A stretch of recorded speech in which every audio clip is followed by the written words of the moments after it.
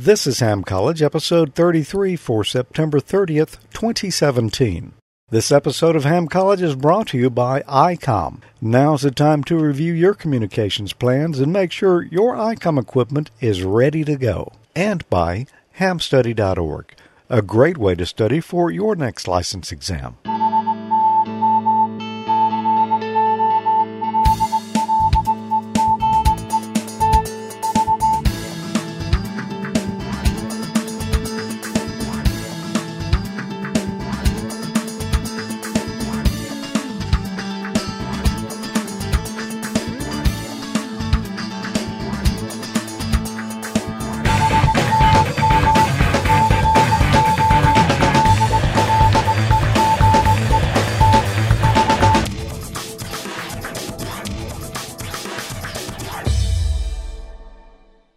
Good evening, everyone. Welcome to another episode of Ham College. I'm Professor Thomas. And I'm Dean Martin.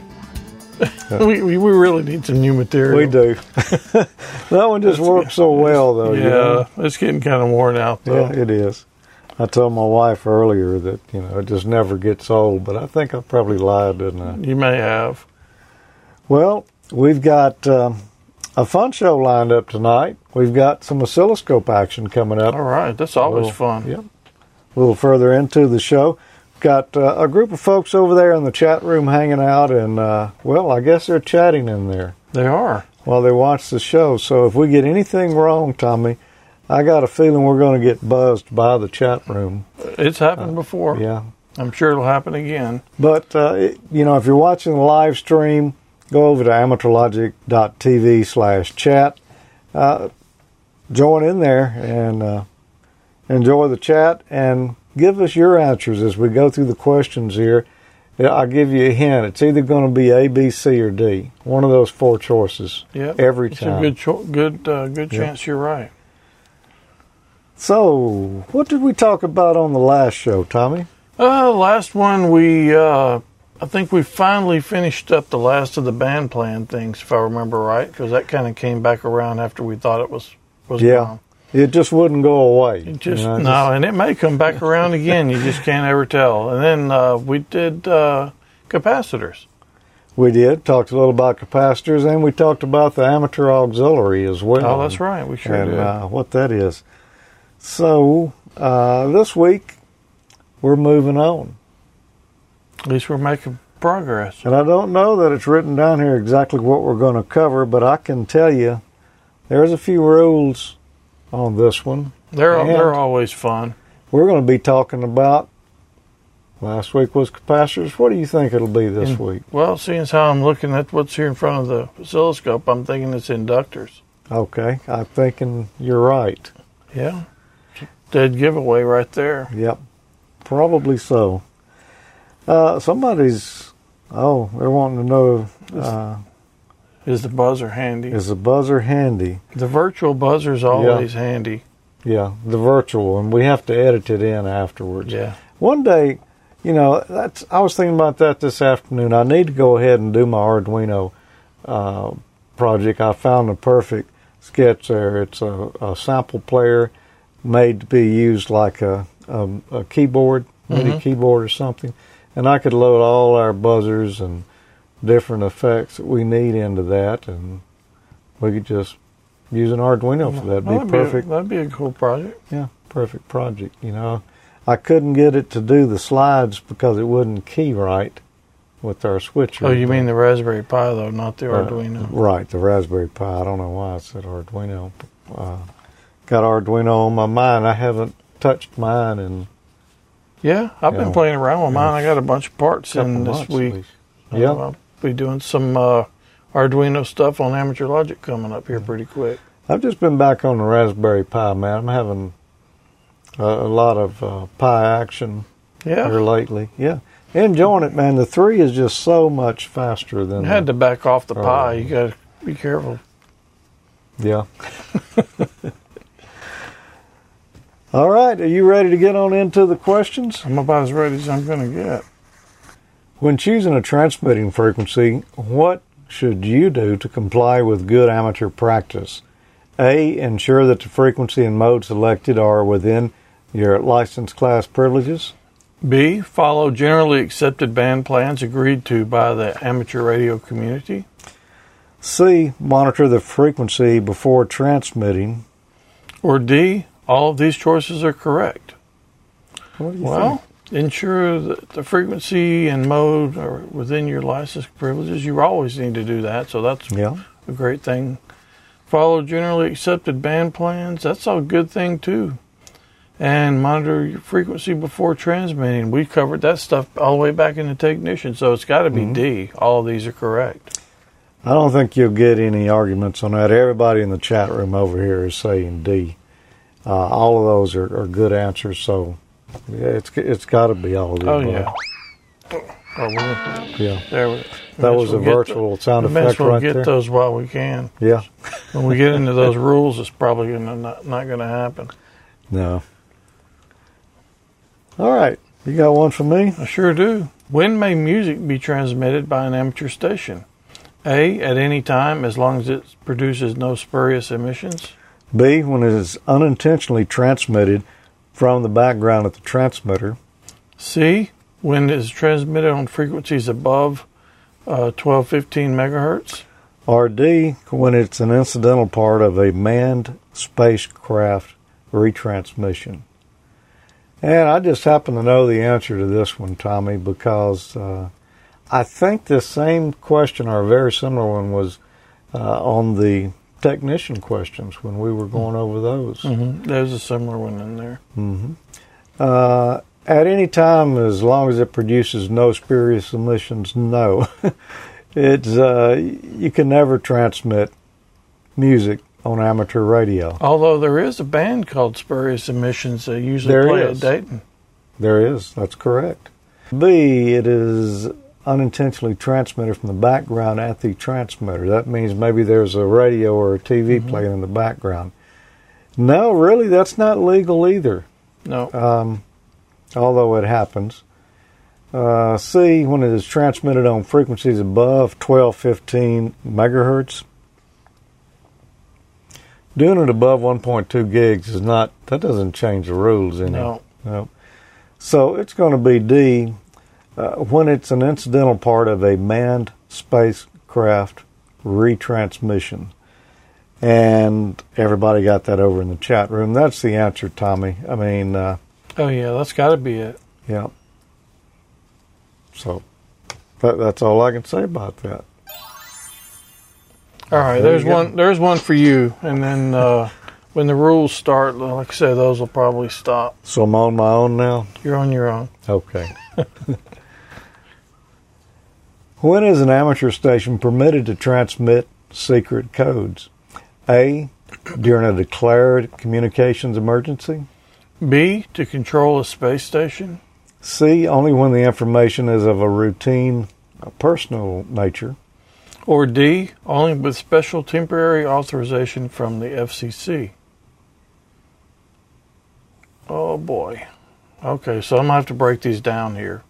During a declared communications emergency, I just don't think you would have to have secret codes over amateur radio for that. To control a space station? I don't know. See, only when the information is of routine or personal nature, it still shouldn't be encrypted or encoded where people can't understand. And only with temporary authorization from the FCC, and I've never heard of that. I want to say it's, I don't know what I want to say. I think it's B, but I don't know why. To control a space station? Yeah, I don't have a space station, so I'm not really sure if that's it. Could you control somebody else's? Well, the reason I say, that's what I was going to say. The reason I say that is if you were sending, some type of commands to control it, you wouldn't want just anybody being able to do that. Yeah, it wouldn't be good. So that's got to be the reason why. Well, I'm going to agree with you just like everyone else in the chat room did. It is to control a space station. And, this question was on the technician exam, too, or one very similar to it. I don't 'Cause remember that one. I remember it. I don't know that it was worded space station. Maybe it was, but right off, I'm thinking about the International Space Station or some of those. Of course, we can't control those, but I think this is more like near space, maybe balloons or, I don't know. Maybe we need to build a space station on Amateur Logic and try it out. Or some near Earth orbit satellites, something like that. What are the restrictions on the use of abbreviations or procedural signals in the amateur service? A, only Q signals are permitted. B, they may be used if they do not obscure the meaning of a message. C, they're not permitted. Or D, only 10 codes are permitted. Yeah, Okay. I'm thinking that D one probably get you some ridicule. Yeah. You don't really want to go on ham radio with your 10-4s and 10-7s and those. I mean, you hear it on there occasionally, but we mostly use Q codes, but that's not the answer to this question. C, they are not permitted, and that's not really true either. We know that's not true. Because we use a lot of Q code, so I'm going to say it's B. They may be used if they do not obscure the meaning of a message. I think that's right. And, well, that's mostly what we got over there in the chat room, although we did have a D, and I think he was probably joking. I think Kevin knows better than that. We do have a lot of 10-4 good buddies in there, though. Oh, yeah. I was expecting that. There you go. All right. Nailed it. One-man amateur station transmit communications in which the licensee or control operator has a pecuniary monetary interest. Is it A, when other amateurs are being notified of the sale of apparatus normally used in an amateur station and such activity is not done on a regular basis? B, only when there is no other means of communication readily available. C, when other amateurs are being notified of the sale of any item with a monetary value less than $200 and such activity is not done on a regular basis. Or D, never. Okay, so I think I know the answer. I don't think it's D, because I'm pretty sure there's one similar to this on the tech pool also. Yep, there is. B's not going to be it. Only when there is no other means. That doesn't matter. And I don't think there's a money limit on it. If you're like got a radio for sale and you want to offer it to somebody, but not having a swap shop every week or something, that's okay. The answer is going to be A. When other amateurs are being notified of the sale of apparatus normally used in an amateur station and such activity is not done on a regular basis. Yeah, that's going general. to be it. So the other one's very similar, but there's a limit of $200 on it. I don't think that's the case. Actually, I'm sure it's not. It's not, and that's in agreement with the chat room there.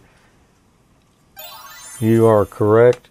And there's trading nets on HF. I think the Texas Traders Net is a big one. Mm-hmm. But places that people get on there and say, well, I've got this particular boat anchor that I'm trying to get rid of, or I'm looking for one, and people will discuss some of the details there.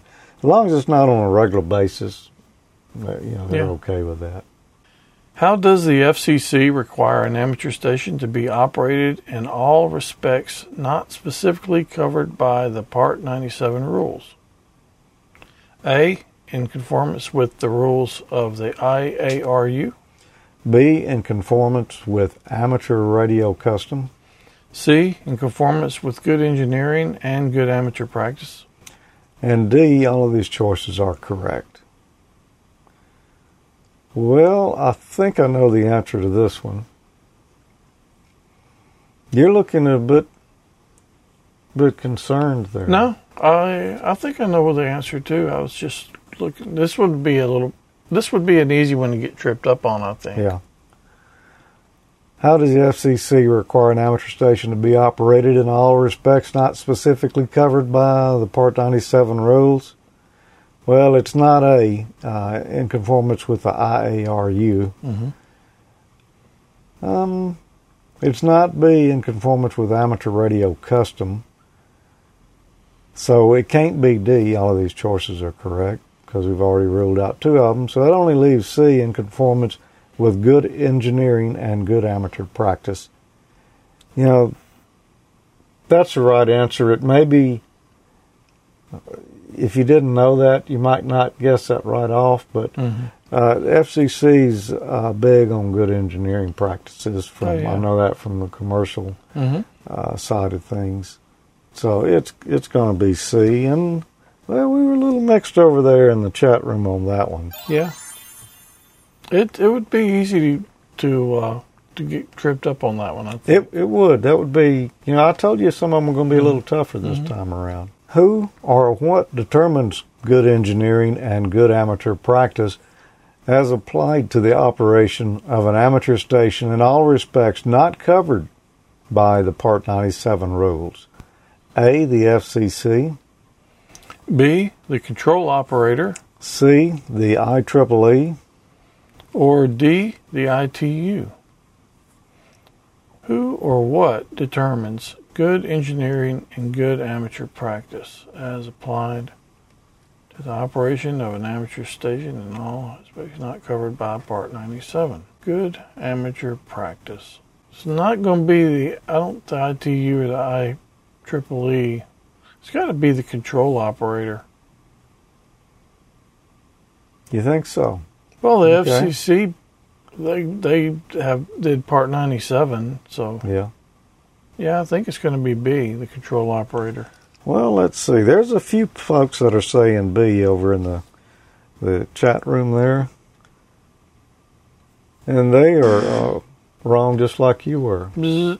Yep. Well, I figured we were going to hear the buzzer. I told you there was, and I thought this could be one of the ones right here. I'll be honest. When I was entering the questions this time around, some of them kind of tripped me up a little bit. Yeah. That sounds very misleading there. You would think, well, if the FCC doesn't cover it, then maybe it's off their books. But no, good engineering and a good amateur practice are determined by the FCC. Well, that's the first one I've had in a while, but it won't be the last, I'm sure. Well, you were due one. Yeah, I was due. You could trip me up on this one. All right, well, how about this one then?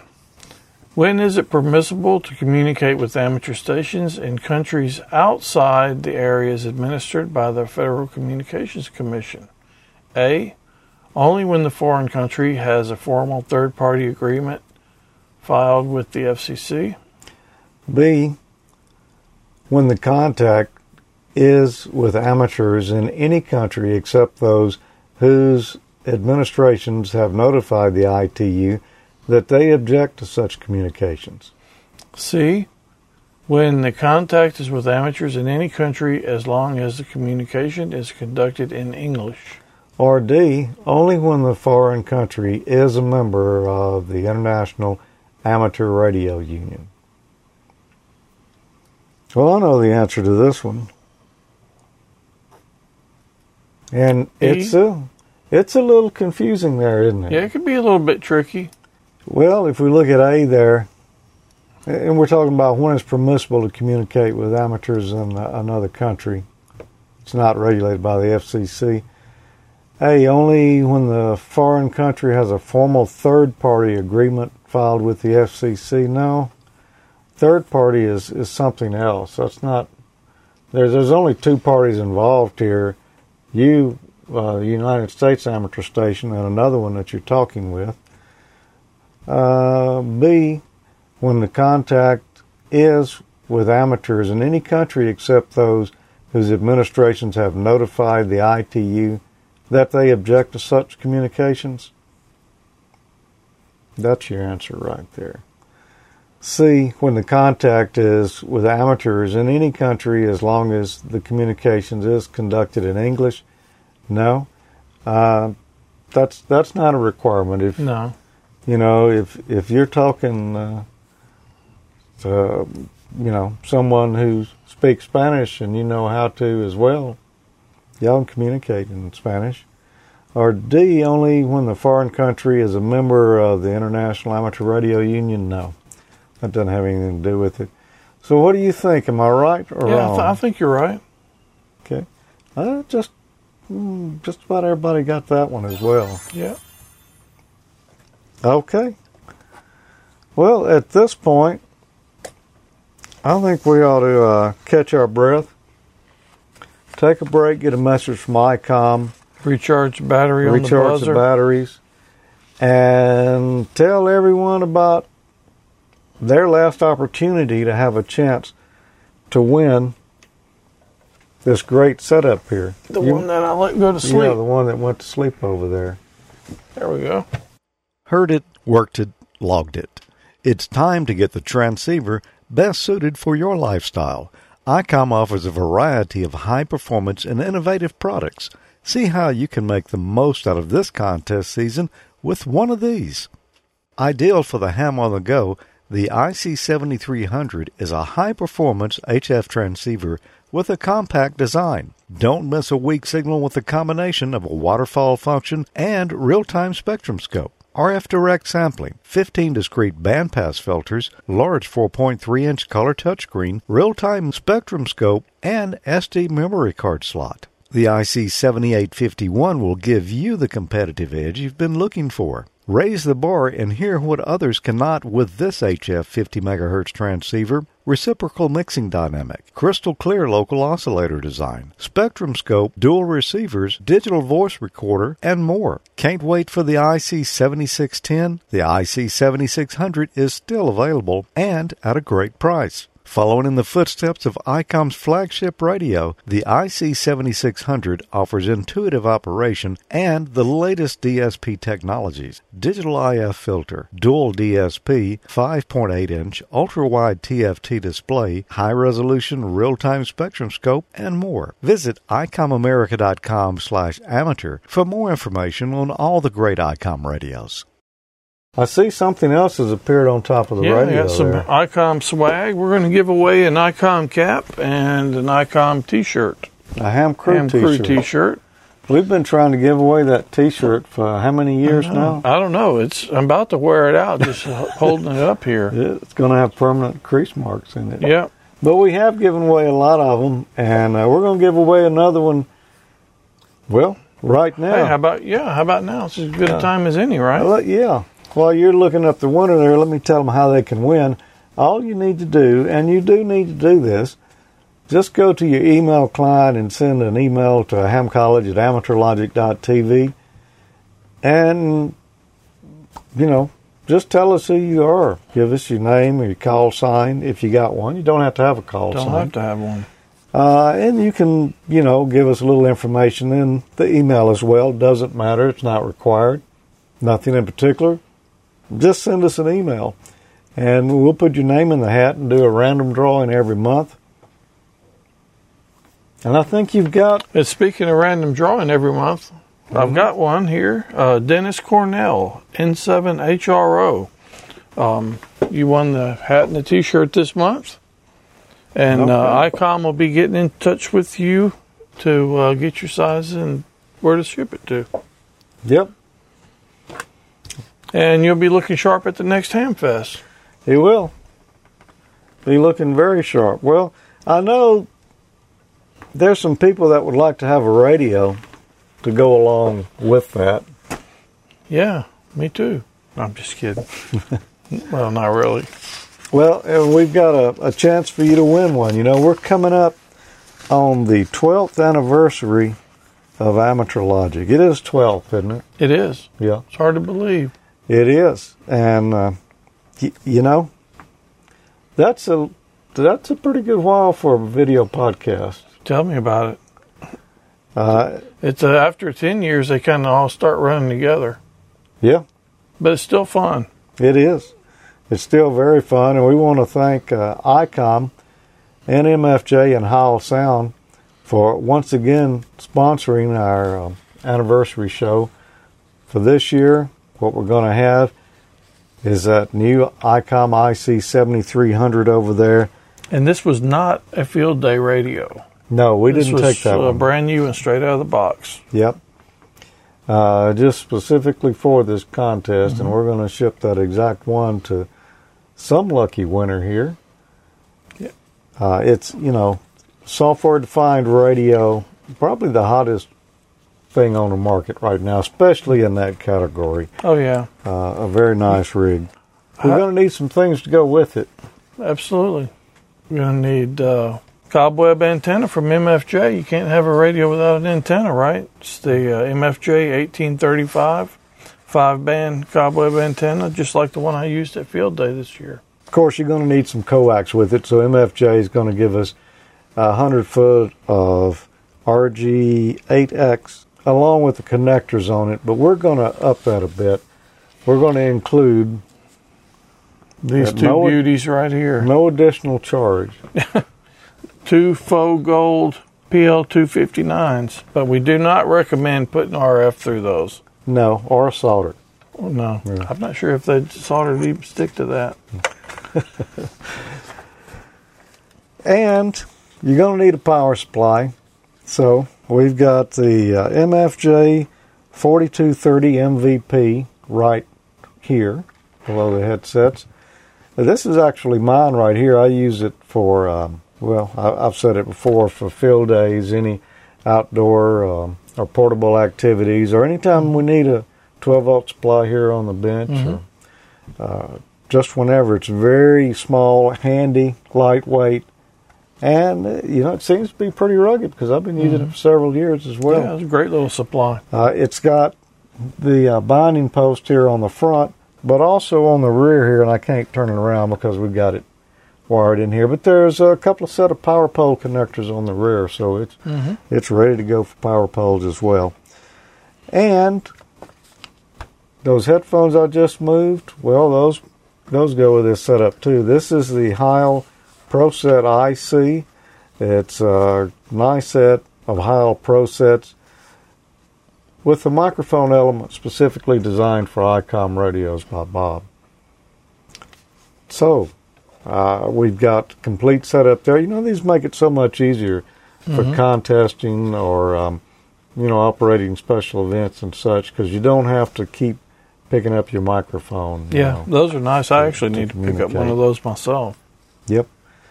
So, now that we've told them what they could win, maybe we should tell them where they need to look to get the rules, and then just go over a couple of the rules here. amateurlogic.tv/contest. Go there. You'll find a complete rundown on the prizes, the rules of the contest, and how to enter. But first, let's go over the qualifications here. What's the first one there, Tommy? Well, first, you must be a licensed U.S. or Canadian amateur radio operator with a U.S. or Canadian shipping address. And only one entry per contestant. If you send more than one entry, then you're going to get disqualified. It'll happen, too, so don't do it. Yeah. The winner is responsible for any taxes incurred. And the winner agrees to the use of his or her call sign and name in promotional and news items related to the contest. And contestants must not be an employee or affiliate of Amateur Logic, ICOM, MFJ Enterprises, or Heil Sound. We've told you what you got to do to qualify. It doesn't have to be a general license. You can be a technician or extra or advanced. And I guess we'd even take a novice. Sure. As long as you're a U.S. or Canadian license. Yeah. How do they enter, Tommy?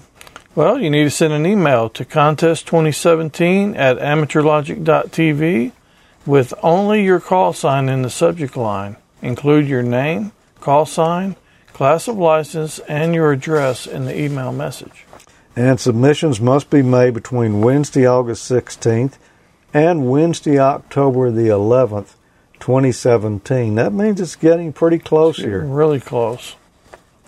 How are we going to select a winner? Well, we're going to do it the same way we did it before. The contest winner is going to be selected by a random number from the entries received.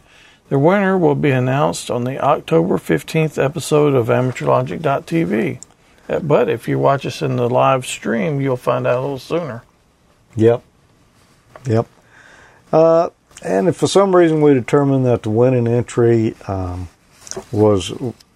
didn't meet all the qualification requirements, then we'll just do the drawing again using the same method. Or just send the stuff to my place. No, we won't send it to Tommy's place. Okay, well, we'll just draw another one then. And you can get all the contest rules and information at amateurlogic.tv/contest. Go there today, learn more about it, and, register. It's very simple to do. We don't collect these email addresses, or any of that information. No, after the contest is over, they all get deleted. Yep. So we're not harvesting email addresses here. All right. So Also, when you send your email in, you'll get a response back. There's an autoresponder on that account, so you'll get a confirmation. If you don't get it, check your spam folder and make sure that it didn't get caught by there. If you're still unsure, then email one of us and let us know, and we'll be glad to check for you and make sure so you don't enter twice and get disqualified. all right, chat room, are y'all ready to go as well? Well, too bad. We're going anyway. Which of the following would disqualify a third party from participating in stating a message over an amateur radio station? A, the third party's amateur license has been revoked and not reinstated. B, the third party is not a U.S. citizen. C, the third party is a licensed amateur. Or D, the third party is speaking in a language other than English. Which of the following would disqualify a third party from participating in stating a message over amateur station? This one's a little tougher. Third party amateur license. Okay, I'd say A is going to prevent it. B, third party is not a U.S. citizen. I don't think that matters. Third party is a licensed amateur.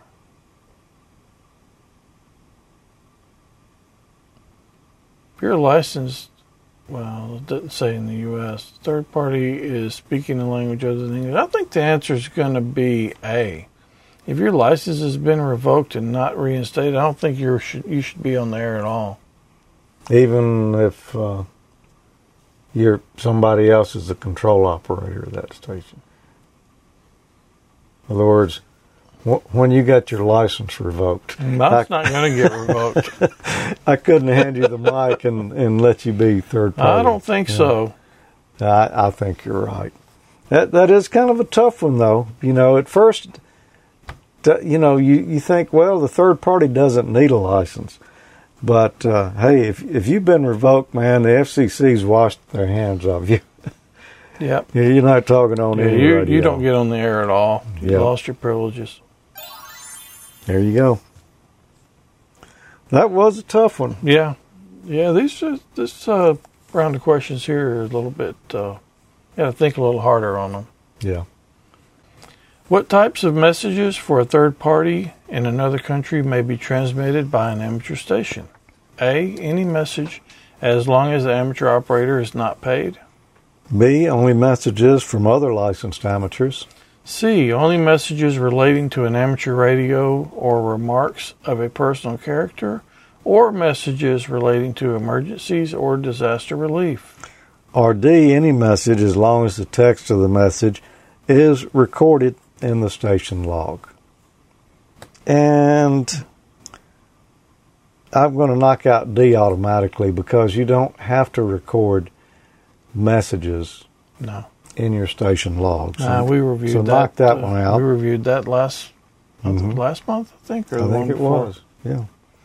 A, any message as long as the amateur is not paid. That almost sounds good. If that was the case. Not any. Yeah. Any is the kicker there. Yeah, there's a bunch of stuff you just wouldn't want to relay on the air. Or you shouldn't. Or you shouldn't, even though if it was free. It's still, there's certain things you should not say on the air. So let's knock that one out of there. B, only messages for other licensed amateurs. Well, that doesn't seem just right either, because what if you're relaying something for earthquake victims or hurricane victims, people you're talking to may not have an amateur license. You're just doing health and welfare traffic. It's going to be C. Only messages related to amateur radio. That's okay. Remarks of a personal character. I guess that's okay, as long as they're not, not derogatory. Really, yeah. Or messages relating to emergencies or disaster relief, of course, on those two. So I say it's going to be C. That's what they're saying. And I concur. Okay. Well, let's see. There you go. All right. C. Okay, we're whittling on down through these rules questions here. We're going to be finished with them here before you know it. Whew. Yeah, I feel you. With which foreign countries is third-party traffic prohibited, except for messages directly involving emergencies or disaster relief communications? A. Countries in ITU Region 2. B. Countries in ITU Region 1. C. Every foreign country, unless there is a third-party agreement in effect with that country. Or D. Any country which is not a member of the International Amateur Radio Union. Okay, you read this question, but I answered the last one, so this is I know, I was trying to trip you up. I see that. I'm glad you got this one, too. Oh, yeah? Yeah. So, foreign countries, third-party traffic prohibited, except for messages. For emergency. Well, this is the only one. C is the only one that makes sense. Countries in ITU Region 1 or 2, that doesn't affect that. Any country which is not a member of the IARU, it's going to be C. Every foreign country, unless there is a unless there's a third-party agreement with that in effect with that country, it's going to be C. And there's there's only one person that answered that one, but he answered it 3 times, so it must be right. Oh, okay. I thought there were several that answered it, but I could be wrong. That could have been holdover from the last one. Oh, maybe. I don't know. C. I think you cheated on that one. How do you think I cheated? I don't know, because that was too hard for you to get. That one's not hard. If you read the text of the message, it almost matches the question. With which foreign countries is third-party traffic prohibited, except for messages directly involving emergencies or disaster relief communications? Every foreign country is prohibited unless there is a third-party agreement.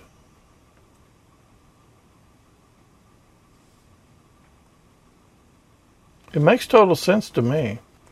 Yeah, it seems a little counter to one of the first questions we had, but I guess it didn't involve third-party traffic. I guess that's the key there. It wasn't a third party. Because you can talk to amateurs in any other country as long as that country has not filed an objection and says, we don't want you. But not a third-party agreement. And I don't think there are many countries on that list. No, probably not. Yeah. I think North Korea is one of them. I don't remember the name of the other one. But sure. Third party's okay. Well, you got that one, Tommy. You fooled me. Hey, pull a trick up my sleeve here and there. Still got one or two. Which of the following is a requirement for a non-licensed person to communicate with a foreign amateur radio station from a station with an FCC granted license at which an FCC licensed control operator is present? That's a long one.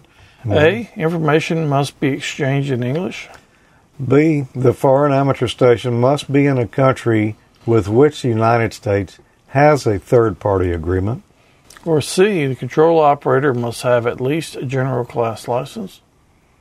Or D, all of these choices are correct. Well, let's see. I'm supposed to answer this one, aren't I? Yeah. And thank goodness. Which of the following is a requirement for non-licensed persons to communicate with foreign amateur radio station from a station with an FCC granted license at which an FCC licensed control operator is present. It is a long-winded question, and what they say and what they don't say in there is any reference to third party in the question itself. Although a non-licensed person communicating would have to be a third party.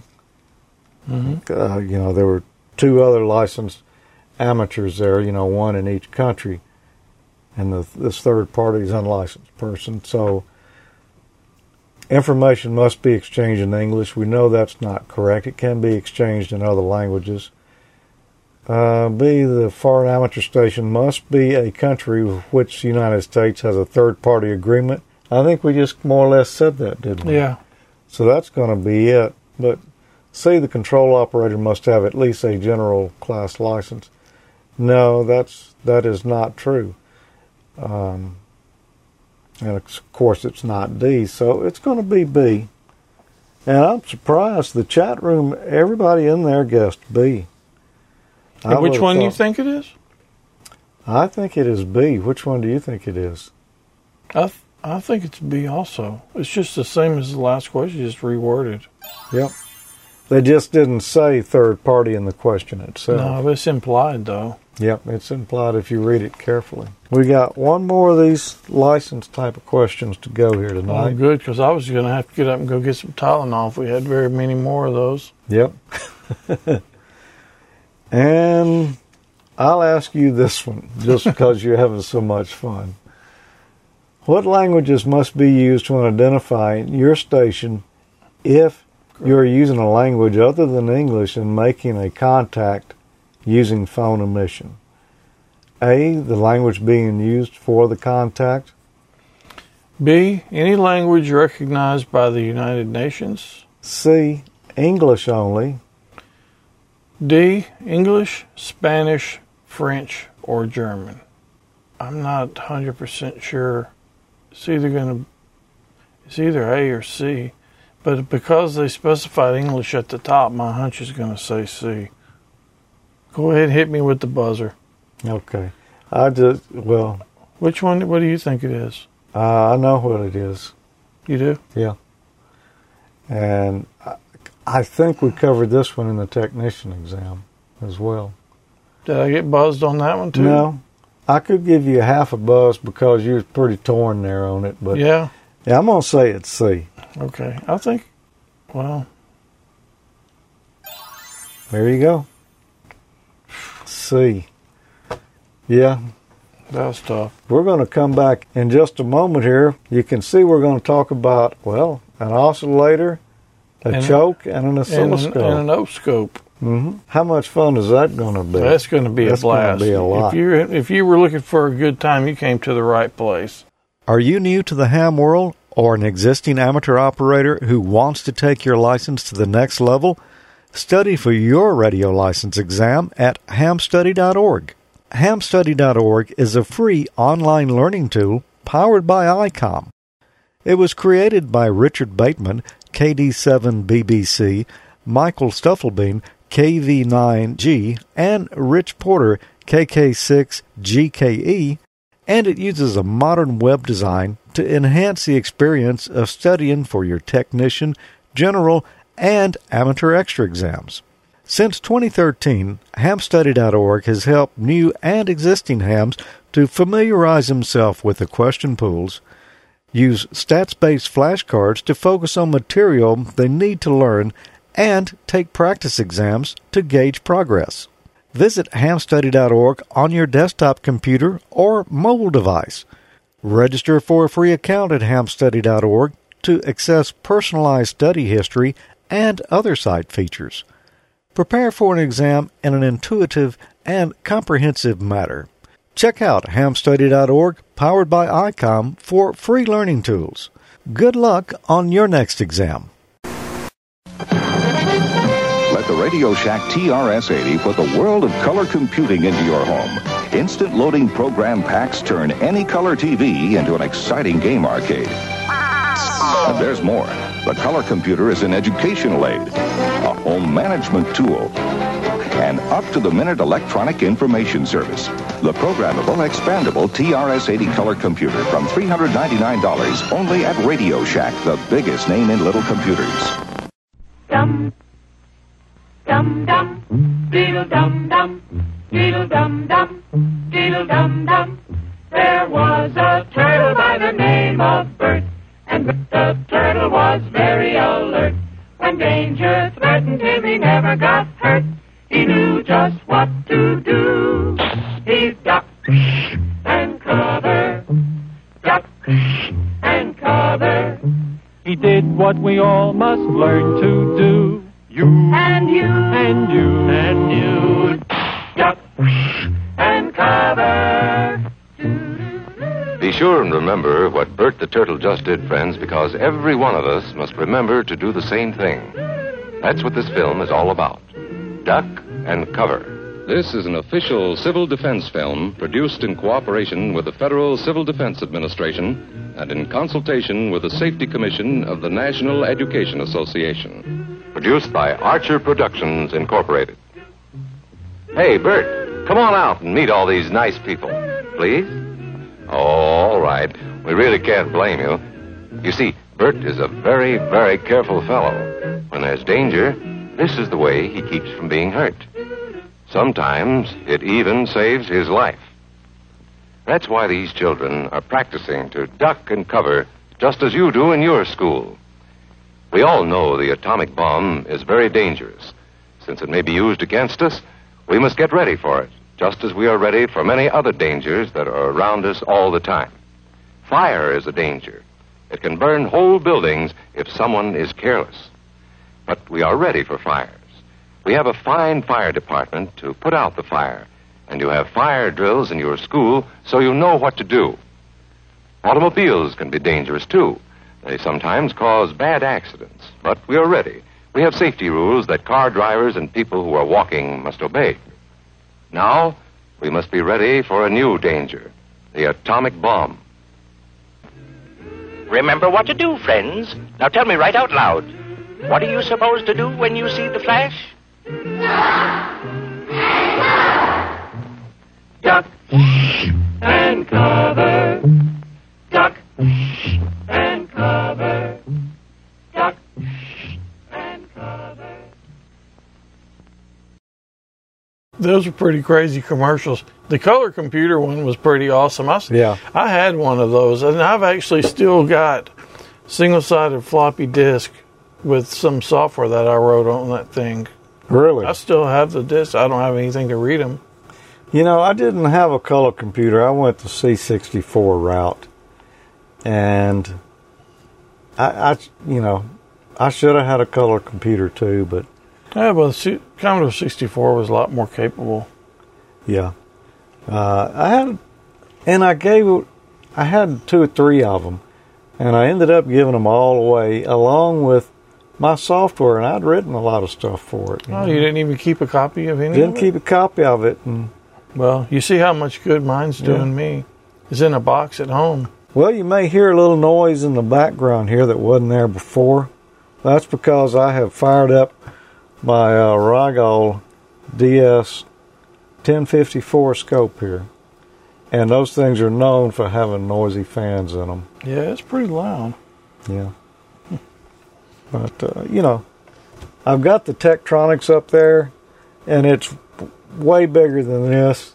Gets a way lot hotter, and it doesn't really make nearly this much noise. So. It takes a lot more room on the desk, Takes a lot more room on the desk, too. I've got an audio oscillator, I've got a choke, and I got an oscilloscope. We're going to run the output of that audio oscillator into one side of an inductor. We're going to run that to one channel of the scope so we can look at the signal coming out of the oscillator. And then we're going to hook the other probe of the scope to the output of the inductor and measure that on the scope as well. So we're going to see what that audio signal looks like going into the inductor and what the inductor does, how it comes out. Okay. This ought to be interesting. I've got the oscillator here set for a square wave because that's going to make this easiest to demonstrate. And I don't know why, but I got a little rounding here on leading edge of my traces, and I couldn't adjust it out with the trimmer on the actually scope. may be the. It could be the oscillator. Coming out of the. I mean, this is. It's like a $22 oscillator because I got one just like it. You bought it on sale then, because I think I paid $49 for this. Oh, really? Yeah. I don't think I gave that much. About 20 years ago. So, it's just a cheap little oscillator. I've got a better one too, but I use this more than anything else because it's so compact and fits convenient. on the table. Yep. And we're not particularly interested in distortion for this, so there's a square wave. How many hertz have I got this on? 640 times 100. That's what's coming out of the oscillator here, going into the inductor. Now, I have hooked it up, and the reason I have that drawing is because, it's really hard to see exactly what I've got there, but the drawing I had a moment ago is what we're actually doing. Now, in honesty, this is a transformer, but we're just using the secondary of it, which we're using it as an inductor. I just needed an inductor this big to really show you on the scope easily what we're looking at. So I'm just using the half of the transformer as an inductor. All right, channel 1 here on the scope. That's the signal leaving the oscillator going into the inductor. Square wave. Let's look at channel 2. What do you think it's going to look like on channel 2, Tommy? Wow. Like cursive writing? That's a lot different, isn't it? That's very different. That's not exactly what I was expecting to see. It's not. Let's overlay our original trace there. Wow. You can see it's the same signal because it repeats, exactly the same intervals. Mm-hmm. Why is it doing that? Well, I'm glad you asked that question. It's funny that I asked, huh? Yeah, it's a convenient time to ask too, and I'm glad you did. Things just work out like that sometimes. They do. You'd almost think it was planned. An inductor tries to oppose a change in current through it. It does this with the magnetic field that's surrounding the inductor. As the current drops, the field collapses and increases the voltage across it. And as the current increases, the inductor tries to bulk that change in current by decreasing the voltage. As we're applying a square wave here into that inductor, you can see where it ends and begins sharply and real defined. So when the square wave starts to rise, it hits that inductor, and that inductor says, wait a minute, I don't want to change. So it tries to hold it down. But as the time period continues, then it ramps on up to the maximum voltage. Then when that particular cycle ends, that inductor says, wait a minute, you can't quit yet. You can't swing negative. So it tries to hold it up. The magnetic field in that inductor collapses on itself. And cool. It does it as long as it can, and then it discharges and bleeds them down. Not really like a capacitor. It's a magnetic field in the inductor that's doing that. Then it hits the next cycle, goes through the same thing. The inductor is trying to hold constant there, and doesn't always really, do a super good job of it. In this case, anyway. Now, this is more pronounced at different frequencies. If I change the frequencies here, there's really a good example of it right there. That makes it a little easier to see. Yeah, it's trying to hold it constant on both sides, but that's why an inductor is so useful. It can be used for a lot of different electronic circuits. The most recent case I looked at it was in that pine board transmitter that Bob Heil's building. Mm-hmm. It's using Heising modulation, which uses an inductor in there, and that's how they get the modulation. Okay. onto the. First thing that comes to my mind, I think about it, is like a voltage booster. Yep, it could be used for that because that field is collapsing every time, and when it does, the magnetic field's got to go somewhere, so it just tries to rush back in and comes out the windings there. It's a really fascinating concept. I'm not going to say I just did the best explanation of an inductor ever done before, but I had to come up with something quick and But it that looks you could cool. see. It looks cool. It does really look cool, You get points. You get points for that. Yeah, actually, I should. No, you did good. Yeah, should adjust the voltage to be more somewhere there, but anyway. You get the idea there. You can make some nice looking designs with it too. Well, that's all that counts. Yeah. Okay. Oh. Marty is asking, would that be an example of capacitive reactance? No, that's inductive reactance that we were talking about. But we're not talking about reactance yet. But Marty owned to something. That's going to be next episode. Oh, yeah? Yep, we'll be getting on to I'll bring those Tylenol then. For this episode, though, we don't have many questions left here, but we've got a few. And Tommy is preparing some visuals for us over there because we're going to need them. What is the inductance of 3 10 millihenry inductors connected in parallel? Is it A, 0.3 henries? B, 3.3 henries? C, 3.3 millihenries? Or D, 30 millihenries? This is for me? That's for you. Let's look at the formula. I got the answer. You do? Yeah.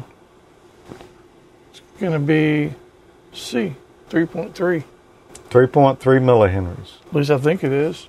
I think it works about the same way as the resistors do. All right, well, let's look at the formula over here because we wanted to talk about that. 2 inductors in parallel there.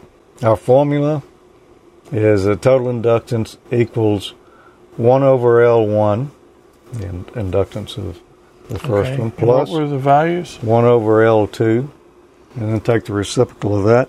The values are 10 millihenries. So you take 1, divided by 10.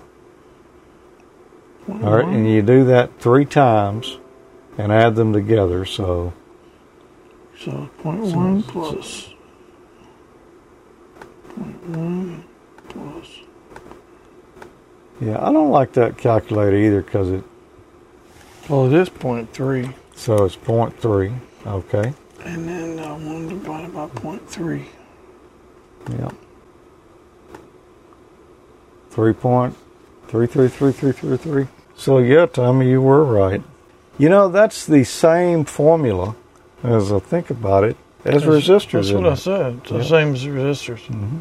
So they basically treat them this values basically the same way.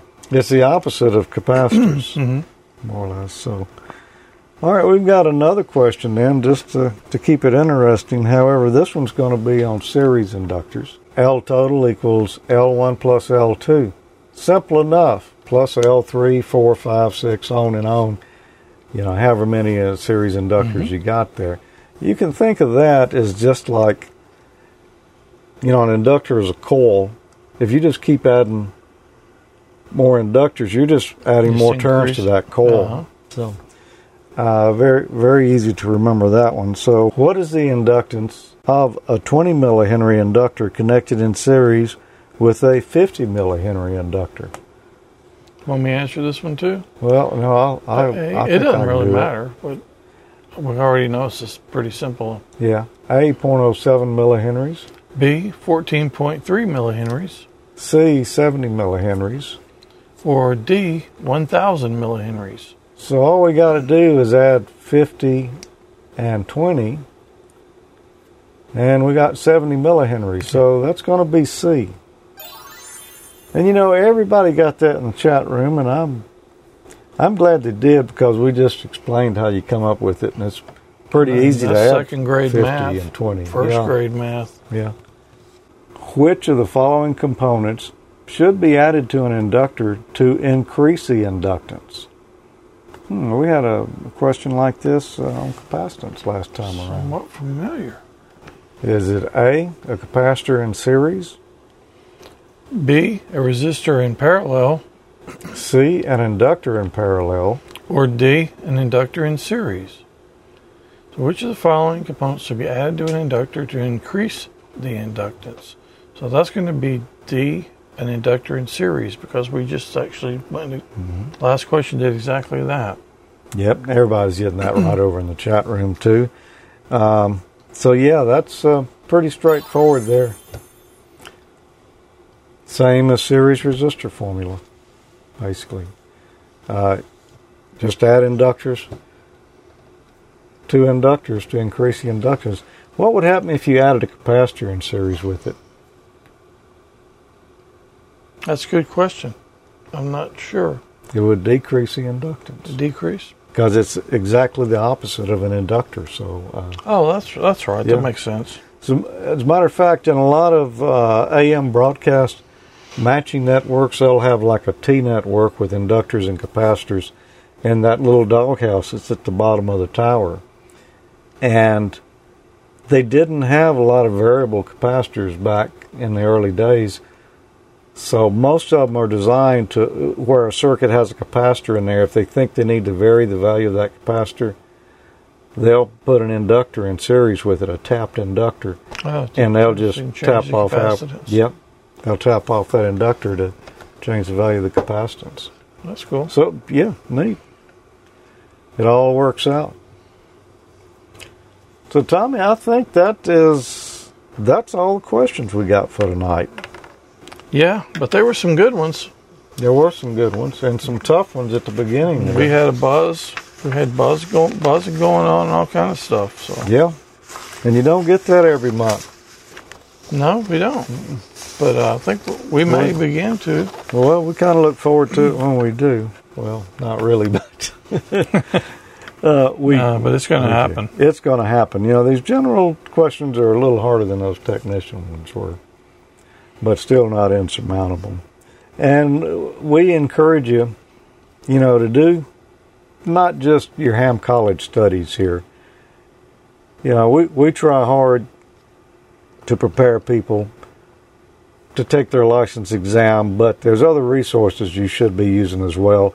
One is hamstudy.org. It's an excellent online site to study for your exam, and it's free. Mm-hmm. Yes, yeah, it's a great resource. As our friend Gordon West, has a series of books for your general, extra, and technician. Commonly referred to as the Book of Gordo. The Book of Gordo.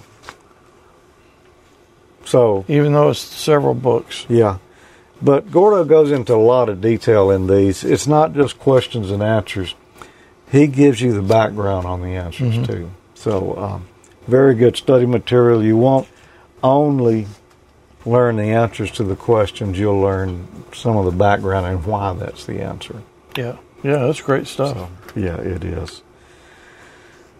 Okay, before we go here, let's, we got a couple of things to mention. When I read those descriptions in those books for the questions, just glancing through them, you can almost hear Gordo. You can. His voice when you read that stuff. If you know Gordo, you can. You really can. Well, Tommy, if folks wanted to join in and communicate with us throughout the month, where could they do that? Well, just so happen to have a list right here on the screen right now. Mm-hmm. So we've got our Facebook group at facebook.com/groups/amateurlogic.tv.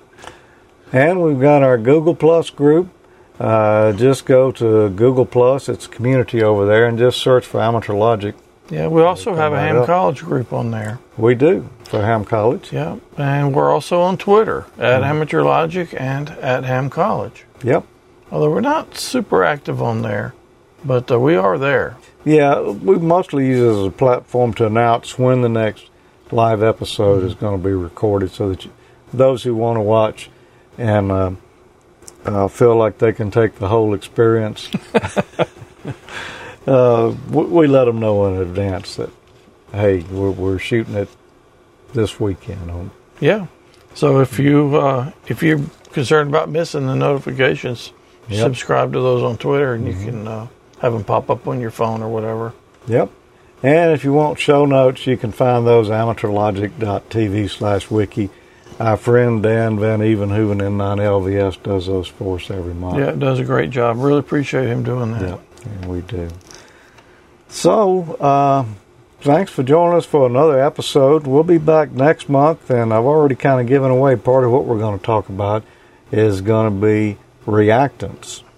That should be fun. So it will be. Can't wait to see the reactions from that. Yeah, those formulas are going to get increasingly harder. Great. So I know you're looking forward to that. Oh, yeah. It's all fun. It is. All right. 7-3, everyone. Thanks for being here. Yep, 7-3.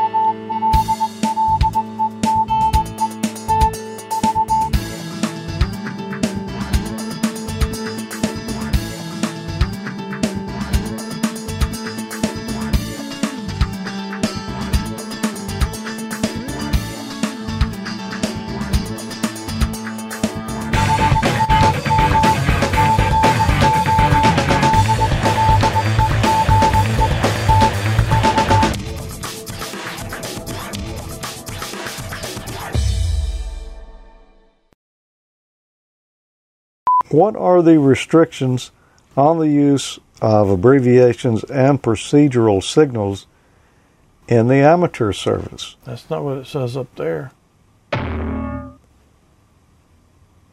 You're right.